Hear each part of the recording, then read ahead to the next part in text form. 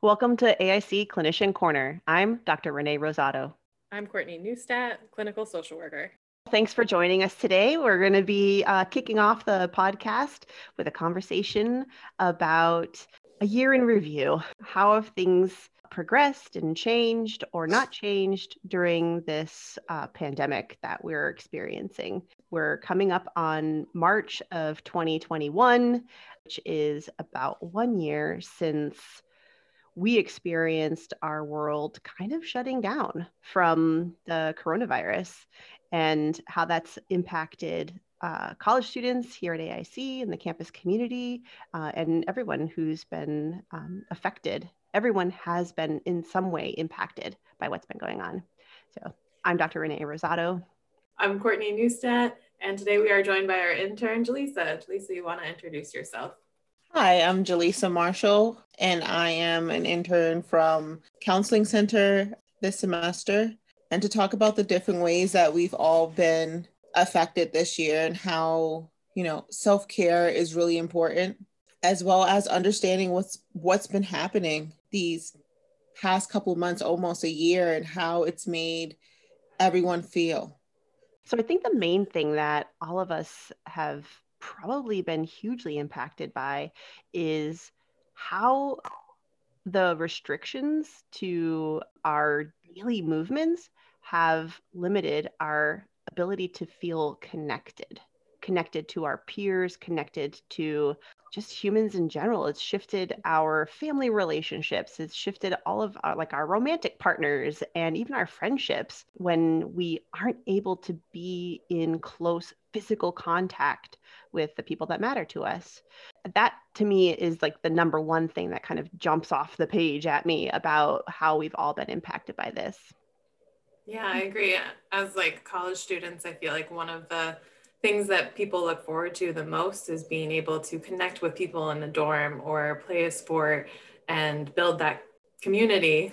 And to not be able to do that because of the restrictions on campus and in the world is just really, it's kind of depressing and sad and lonely. Yeah. I would even add that the classroom experience has changed significantly. I mean, we are an institution of higher learning, so the core of what we do is education. And I feel like, you can learn a lot in a remote classroom. There's a lot of information that can be shared, but from the world of psychology, we understand that learning is social. Like social learning theory is a huge foundational understanding of how we learn to be in the world. And even in the world of academics, how we learn information is often by watching others ask questions, watching them engage with the material, how they interact with other students in the classroom, have conversation, have discussion. And it's not just the classroom environment, but it's that sacred before class and after class transition, and that building relationships with either your faculty member or with your classmates, people that you don't necessarily see all the time because maybe they're a commuter or maybe this is the only class that you share, but you happen to sit next to each other and have a side conversation just about the weather or about, oh, they're carrying a Starbucks coffee. So you strike up conversation about Starbucks and what your favorite flavor is. And suddenly a friendship can blossom from that. All of that is missing. Right. And I don't know that we're aware of that. That loss of connection or that increased loneliness or, and we think about it a lot with we're discovering so many loss that, students have come across, especially with the loss of connection, the increased loneliness, the loss of just simple things, as if you think about the freshmen who are coming in that might have lost out on graduations and proms, or seniors that have graduated from college that lost graduation or that special week or something that they've done before they left to transition to the adult world, I guess you can say. But all those missing pieces, and how do you build that connection? How do you fix that isolation when you're told to social distance? You're told that you can't be in close quarters with someone, and then you're forced to have more alone time with yourself or maybe your family members, or how do you deal with being in a home that may be supportive or may not be supportive? So it's a lot of adjustments that's happening. And there's a lot of students that may not know how to cope with that, or how to adjust with being home for so long, or things not going back to normal. I think you bring up a great point, Jaleesa, about the being in the home environment, and that for some people, the home environment is like a nurturing place and they feel supported and connected. And there's a lot of understanding about what is happening at this developmental period, the college life, how there are stressors that are beyond academic. But also, there's some students that are in some not so supportive environments, and there isn't an understanding of the stressors. And maybe they're a first generation college student, and they don't have anybody nearby who they can ask questions about. How do I get financial aid? Where do I go to look for a scholarship or a grant? So like those core questions. Or who do I talk to about changing my major? Or should I take a leave of absence? Like all of those questions around, am I doing this right? Could I do this better? This isn't working for me. Who do they reach out to? And if they're not reaching to a family member, there are, of course, campus supports to provide those things, but they may not know who to go to, or maybe they don't even know the question to ask, or that they should be asking a question.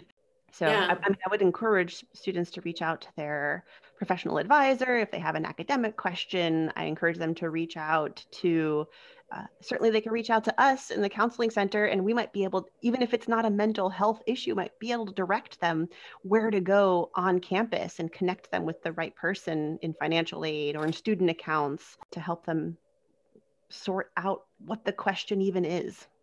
Mm-hmm. Yeah, that makes me think of also like just having classes on campus.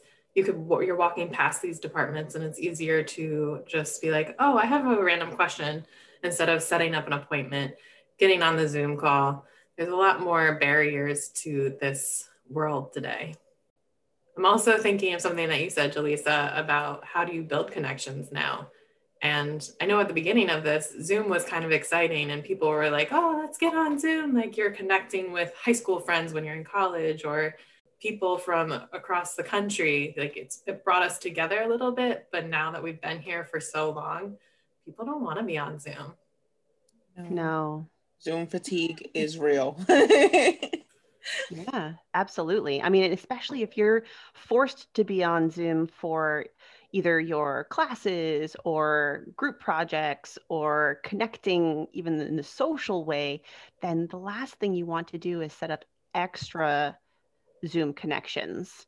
And that might be why you're not wanting to do telehealth right now, because you may have stuff you want to talk about, but the last thing you want to do is spend more time in front of your screen, because it's exhausting and it's hard. And even finding the privacy to want to say out loud some of these things. When you could come and see us in person, you came to our office. It was kind of like, this sanctuary where you could leave all of the hard stuff that you said out loud.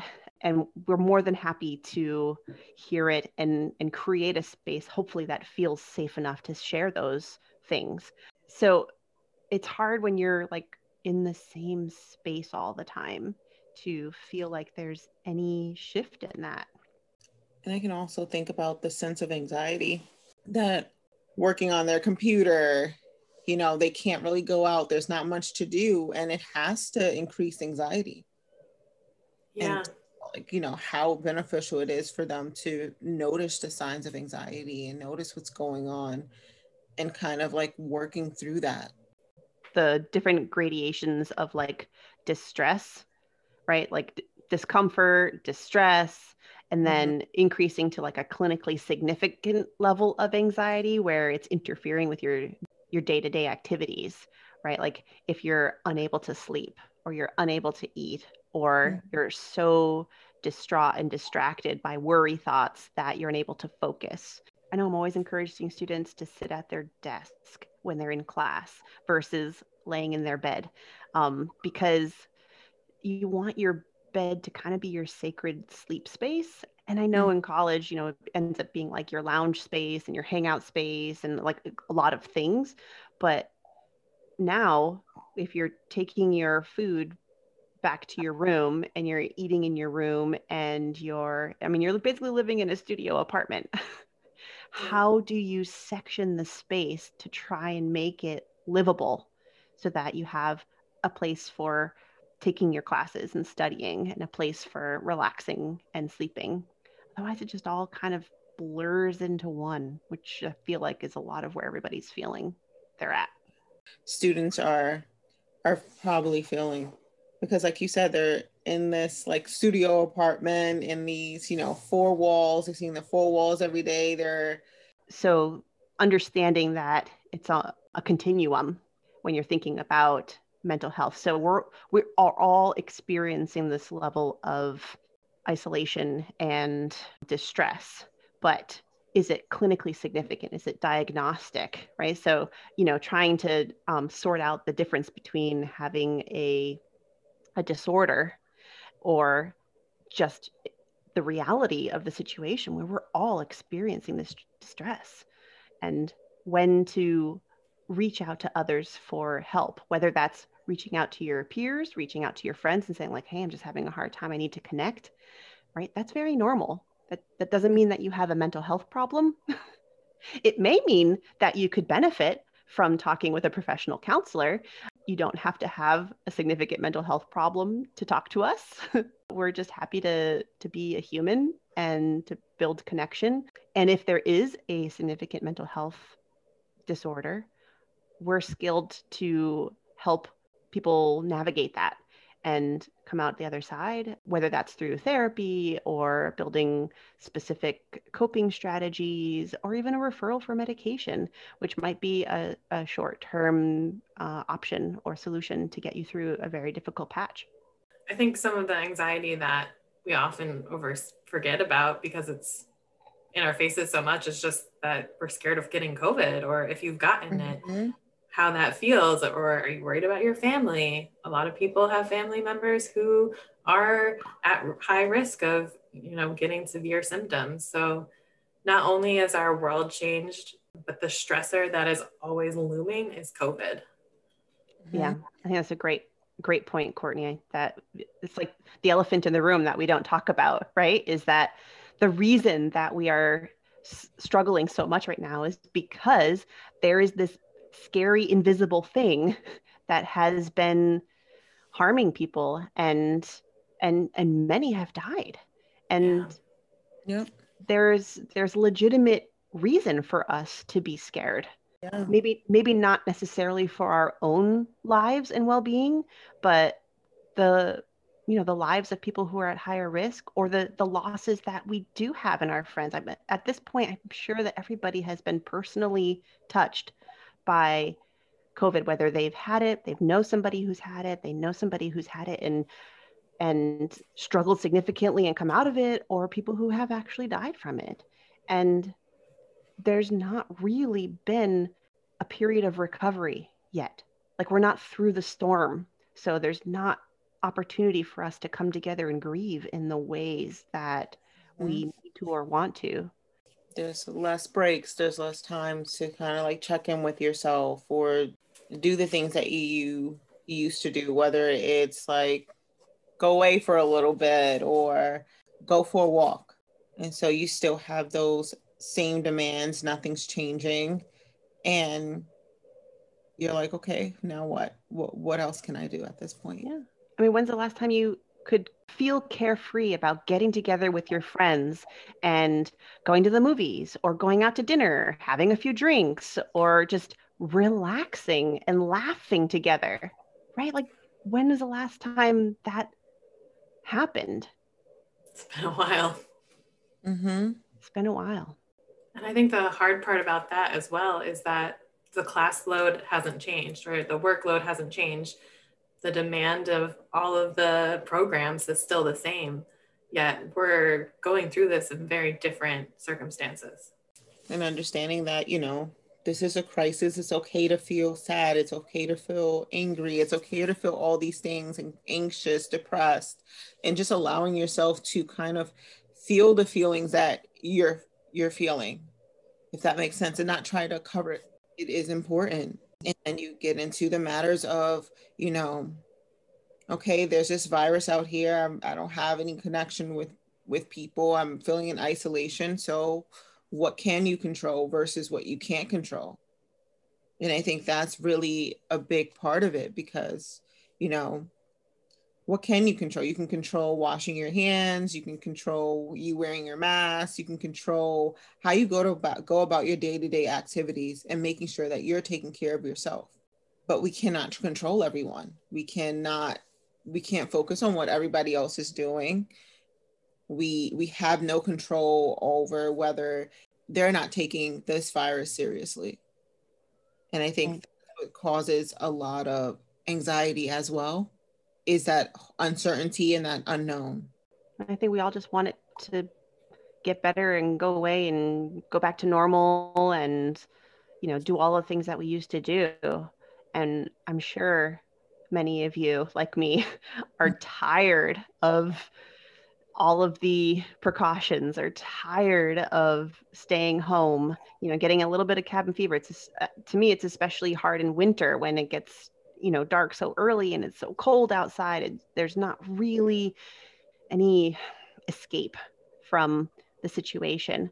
And you know, that idea of like, I want to go away. I want to just like go somewhere else just to get out of these four walls for a little while. But then, you know, the reality sets in of like, where would I go? To a different four walls? Yeah. You know, that I think giving permission to feel tired and overwhelmed and, you know, that things just aren't quite getting better right now and not having a lot of motivation, and maybe you're struggling to get out of bed and taking more naps, or, you know, you finished Netflix and now you're getting close to finishing YouTube. Yeah. And I think that comes with having more self-compassion. Yeah. Being compassionate with yourself, you letting go of the unrealistic, expectations that you have for yourself, and just be kinder to yourself. Maybe take a break, take 5-10 minute break, understanding that if you didn't get something done today, it's okay if you get it done tomorrow. And it's okay to not be okay right now. Yeah. I think sometimes it helps me to think about, you know, talking to myself as if I was talking to a young child, right? To be kind and reassuring and validating of whatever feelings are happening in the situation, right? And like not to dismiss my feelings or to use tough love on myself, but to be compassionate and to be loving, because I'm the voice I hear most. I'm not talking to myself kindly, then how can I expect others to be kind to me? You gotta love on yourself a little bit more. And I think there's actually some free resources that are out there. You know, I think a few apps around self-compassion, and Headspace is out there, the Calm app, definitely some free YouTube self-guided meditations, loving kindness meditations, self-compassion meditations. These are all keywords to search to find free stuff out there that can really, it's just a few minutes a day or a few minutes when you're feeling particularly low, to just follow along and do some deep breaths. You don't need a lot of equipment or you don't have to go anywhere. It's something that you can put in your headphones and just take a mental break. Taking care of ourselves during this time can be kind of challenging, but so important. Well, taking care of ourselves in the best of times is challenging. Anything that we do to take care of ourselves probably falls off first when we're in times of stress. You know, a lot of people work out to burn off that extra energy. And certainly if you're an athlete, that's a huge part of conditioning and training. And for the most part, gyms and fitness centers are closed right now. So how are you still taking care of that and still finding that endorphin release and all of the natural chemicals that are stimulated by working out. Where do you get that when you're in those same four walls? And where do you find the motivation to do it? Again, those environmental cues of, how do you work out when you're not at the gym? You're in your cozy sleep space, your little sanctuary. That's not the place where you want to start sweating. We have to be a lot more creative now, and which is hard when we're really tired and exhausted and sad. Another part to, when we were talking about loss of like different things, where as far as school, graduation, adding the impact of the coronavirus on Black and Brown communities, and how not only is there a lot of health disparities with the Black and Brown community, as well as like how much of an impact it's had as far as the amount of losses, as well as the police brutality that's been going on, and all the social roar that has been going on, and the injustices, and how that added an extra layer to everything that's been going on. So it's extra healing, extra way of kind of trying to navigate what's going on, and not really having that break to focus just on the pandemic. So you can't just focus on the pandemic. You have to focus on all the social injustice that's going on. You have to focus on how it's hitting your community a lot harder, and how to heal and cope through that. And also realizing that for some, that normalcy is not as close as it may seem, that it's further away. And I think that those are different types of emotions that students may be feeling right now. It's different types of stress, and kind of understanding that, and trying to come from a place of like, how do we heal? How do we make this better? Because we're living in crazy times right now. And when you think of like another aspect of self-care, it's thinking about giving yourself permission to kind of unplug and regroup to everything that you're seeing on the TV, and understanding that, maybe sometimes you can't be there for others, that you have to be there for yourself. And just how to navigate those conversations, whether it's with family or friends, and just trying to come together to come up with a solution. Like, what can you do? Like, what's your part in all of this? And understanding that you don't have to do it alone, and that there are resources out there to help. Well, and there's also our new Assistant Director of Diversity Education, Marissa Bell Santiago, is going to be hosting a BIPOC Healing Circle, and wanting to explore some of these core issues and experiences, specifically of folks who identify with the Black and Brown community, and wanting to create space to share experiences, as well as identify and grow that healing amongst each other and themselves as communities, as we move forward, and finding ways to build each other up. And having a voice, or being a voice for the voiceless, using that power of, you have something important to say, you matter. And I think that's very important also. So we just passed the anniversary of Trayvon Martin's birthday, and the years of life that were stolen from him, as a reminder of the unfairness that is in our society. Mm-hmm. And that we need to look at it. We need to take the time, as a person of white privilege, that I cannot just turn a blind eye, and that I have a responsibility in this to feel this pain, to feel the loss, to acknowledge and accept the ways in which I benefit from this society, and that I might have a role, and own that in the ways that the color of my skin has never been the thing that held me back. And that I have to know that and own that, and work really hard to make space and be an ally for those people who it is. And I like what you said about creating space, because I feel like that's so important. And realizing that some people don't have that space. They can't take up that space. We're going to have a future episode where we are joined by Marissa Bella Santiago, who can speak more about the healing circle that she plans to facilitate with ASA students. And, so keep an eye out for that coming in the future. Certainly, if you're on campus or even if you're off campus, if you're an AIC student, there are resources available to you to help you through this time and just your entire college experience. Of course, we're the counseling center, and we're happy to provide any type of conversation or support that we can. It's easy to connect with us. You can send us an email, dexter.counseling@aic.edu, or you're also welcome to check out our webpage through the AIC portal. You can schedule appointments with us by logging into your patient portal with your student ID and your date of birth, and you can just hop in there and set up an appointment. You can also give us a call at the front office during our business hours, Monday through Friday, 8:30 to 4:30, and that number is 413-205-3248. Option number 5 for counseling services. But counseling services isn't the only option for resources on campus. You haven't explored the AIC Engage page, then that is your first stop.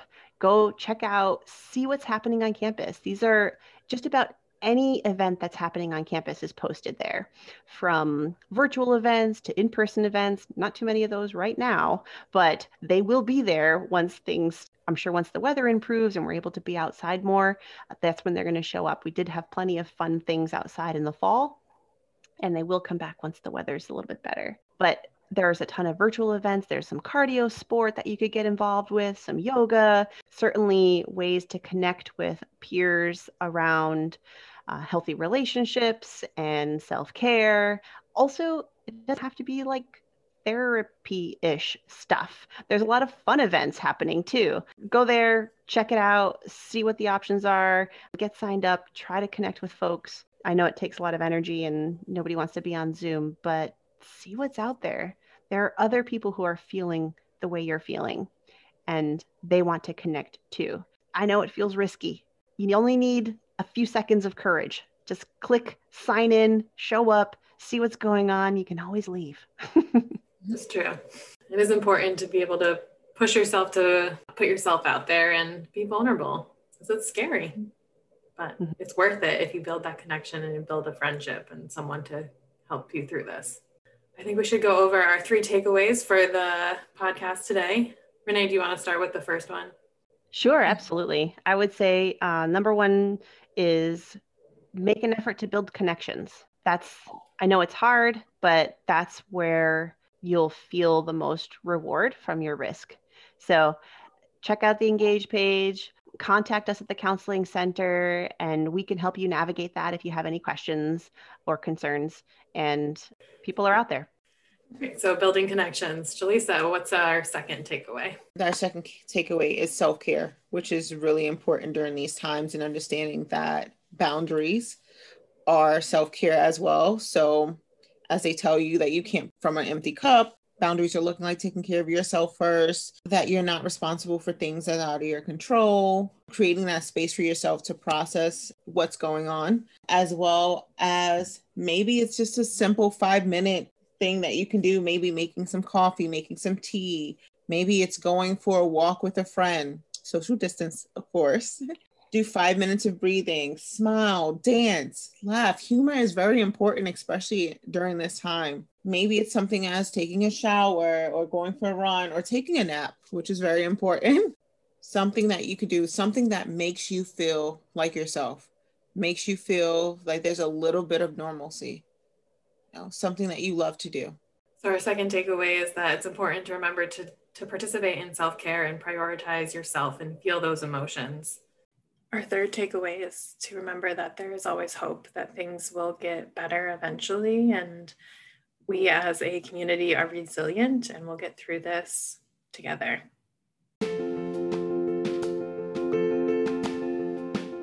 Thanks for listening. For more content like this, follow us. And if you like what you heard, share with your friends and family. We'll see you next time.